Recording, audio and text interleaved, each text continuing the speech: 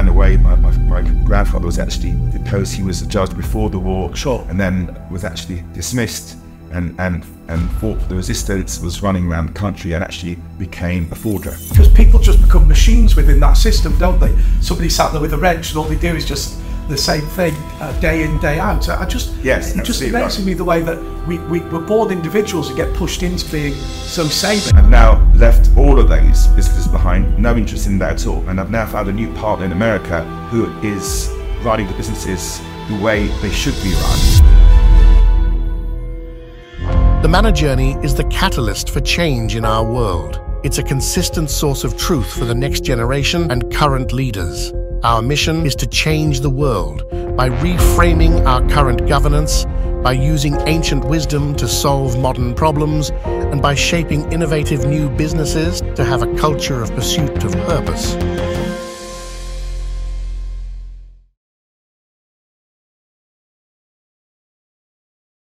I'm Jewish and I'm also British. So I was born here in 1964.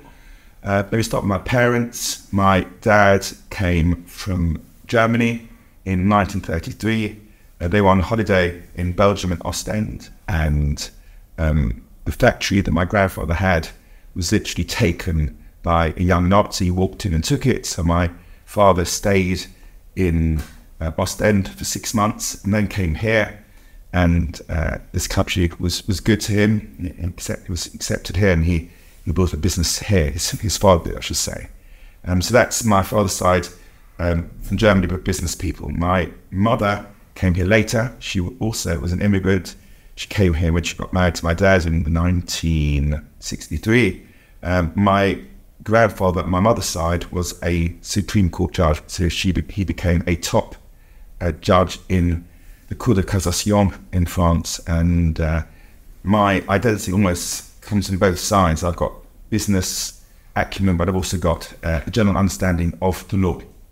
It's a nice background to come from, isn't it? It is. How come your mum only came to Britain much later? Wasn't that family affected by the Holocaust as well? Yeah, my mother ran away. My grandfather was actually deposed. He was a judge before the war, sure, and then was actually dismissed and fought for the resistance, was running around the country and actually became a forger. Forged documents. So they both had difficult times. And then my father was from an observant Jewish family. My mother was from a more traditional family, but she wanted to become more observant, and she was introduced to my dad, and she came over and they got married here. And my life has been spent in this country. Yeah, absolutely.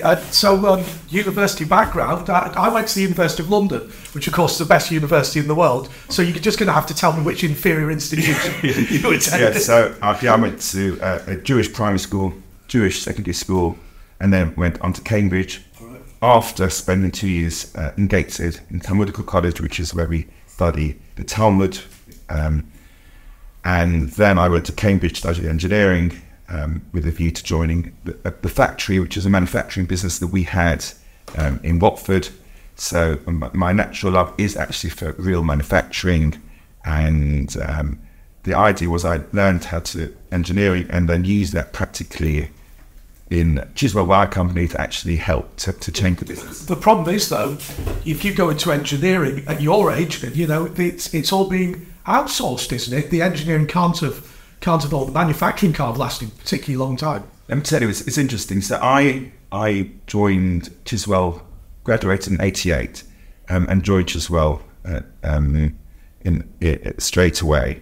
And fortunately, I saw from the beginning I had the ability to rethink everything throughout the factory. So we changed every aspect of the factory, from the production to the storage areas. Everything was changed. I had a father who gave me the scope and the space to actually test my ideas. You must have been pretty brave if you're 21, 22. You come into his business, right, he's established it for a certain amount of time. You come in and change everything. Absolutely. I think that's where I got my ability to turn the sixpence. He was also, even though he didn't have the same natural understanding of business, he was flexible and listened to me.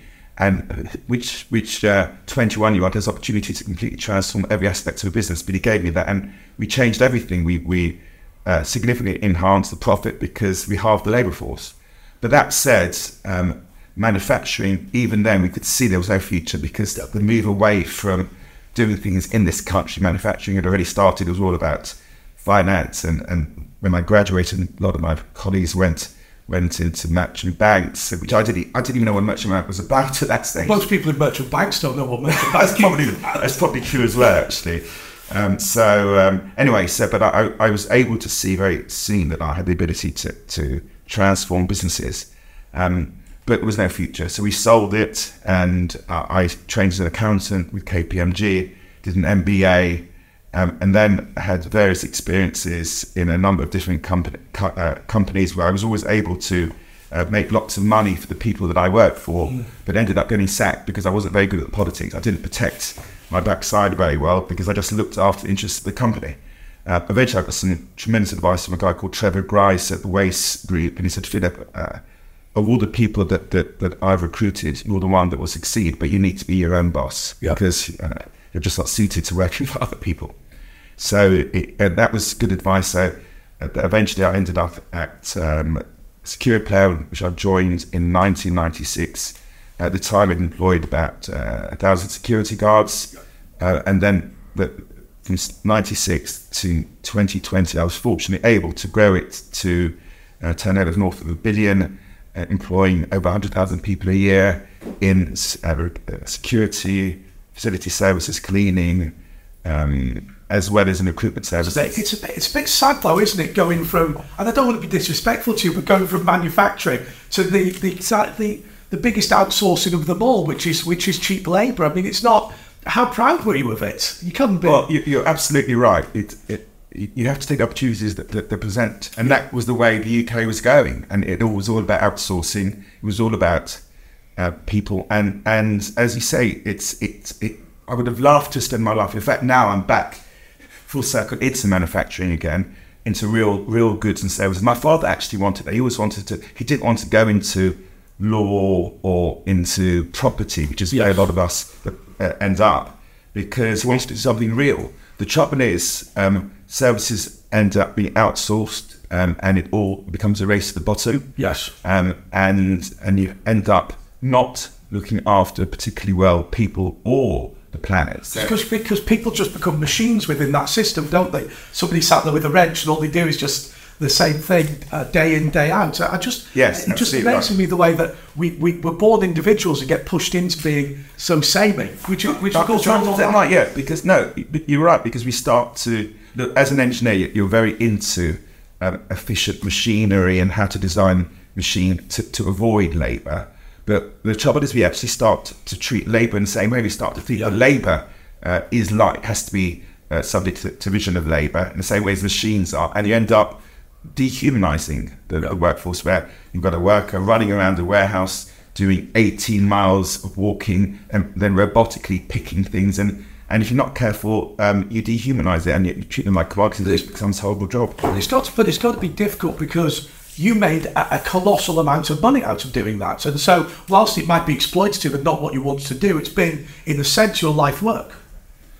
Absolutely. But I always wanted to make a difference. Money doesn't do it for me, never has done it for me. And I live in a comfortable house, but I spend very little on myself, because that's not what I desire to do. But that said, I see myself as a trustee. I see myself as anything that I've got. I'm the controller and the owner, but I'm not using it for myself. So money can change the world, and that's the realization that I had. So even though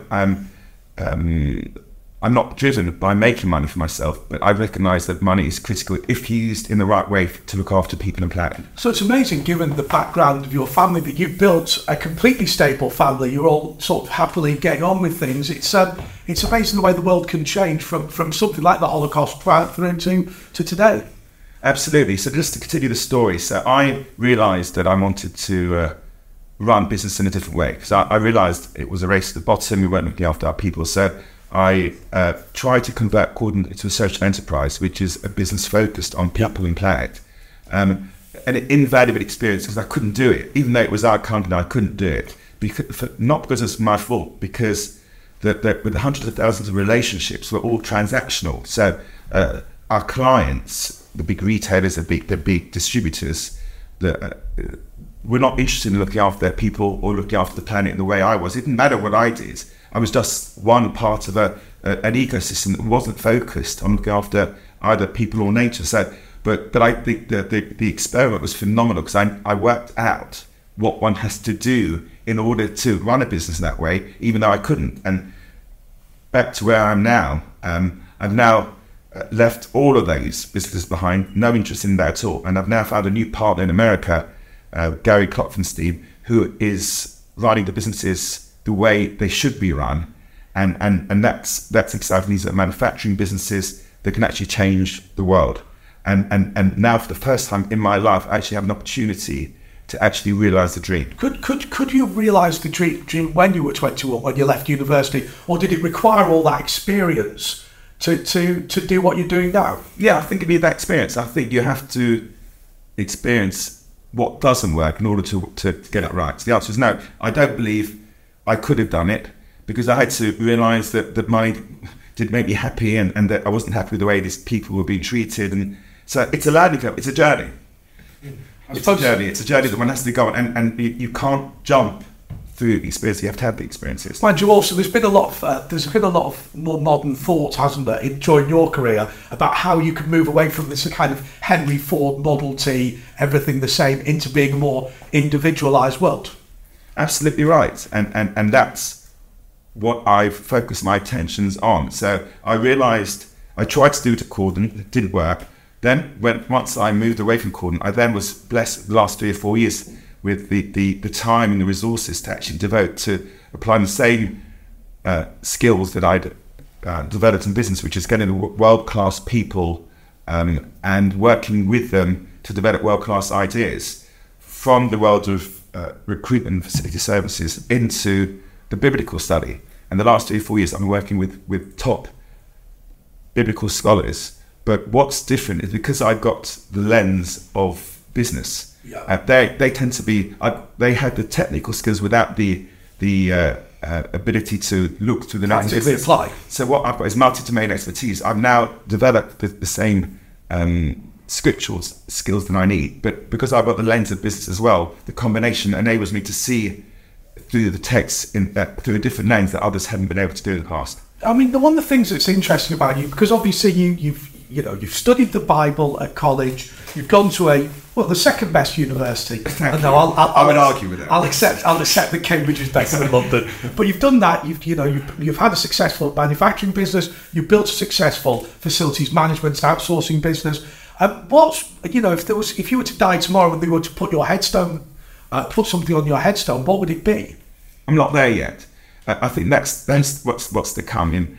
In the end, we're at the point where I think the next part of my life is what I hope will create legacy. The dream is to start to work with others to change the narrative. We're in a world where it is focused on the eye, iPhone. It's a complicated world which no one understands. I get more and more frustrated when I listen to the news, and I stop listening because I don't understand what they're talking about. Yes. These complex things, profit. I'm an accountant, by the way, but profit isn't easy to measure, and it is actually easily affected and changed. It's not a fixed number, so it's confusing. Philip, people get frustrated because whatever they do in life, whatever way they vote, whatever way they organise their financial affairs, nothing seems to change, and it seems like the system's built against them. Well, it's worse than that. They feel disengaged because they don't understand what the politicians are talking about. They don't understand the statistics. They don't understand how they can impact their own lives, and they turn off. And there is a way of making things simple to enable people to understand it, to re-engage them in their own lives. But what you're saying to me, Philip, is very, very clear that you have the intelligence and the family background and the educational experience to understand the system, and therefore it makes you phenomenally successful in business. But what it also does is means there are have-nots in the world. Correct.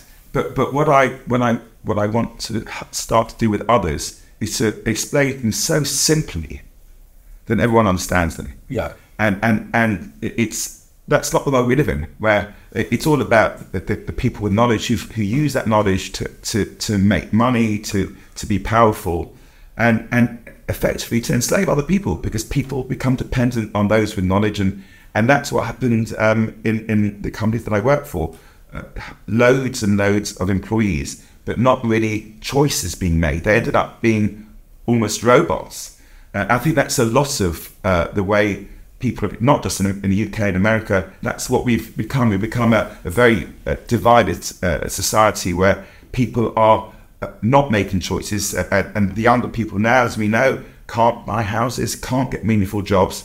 And that is not sustainable. And there is another way. And that's what we have to explore. Yeah, well, I mean, people are 2 paychecks away from oblivion, many of them. Absolutely right. We've talked about this in the past in terms of not being able to buy a house.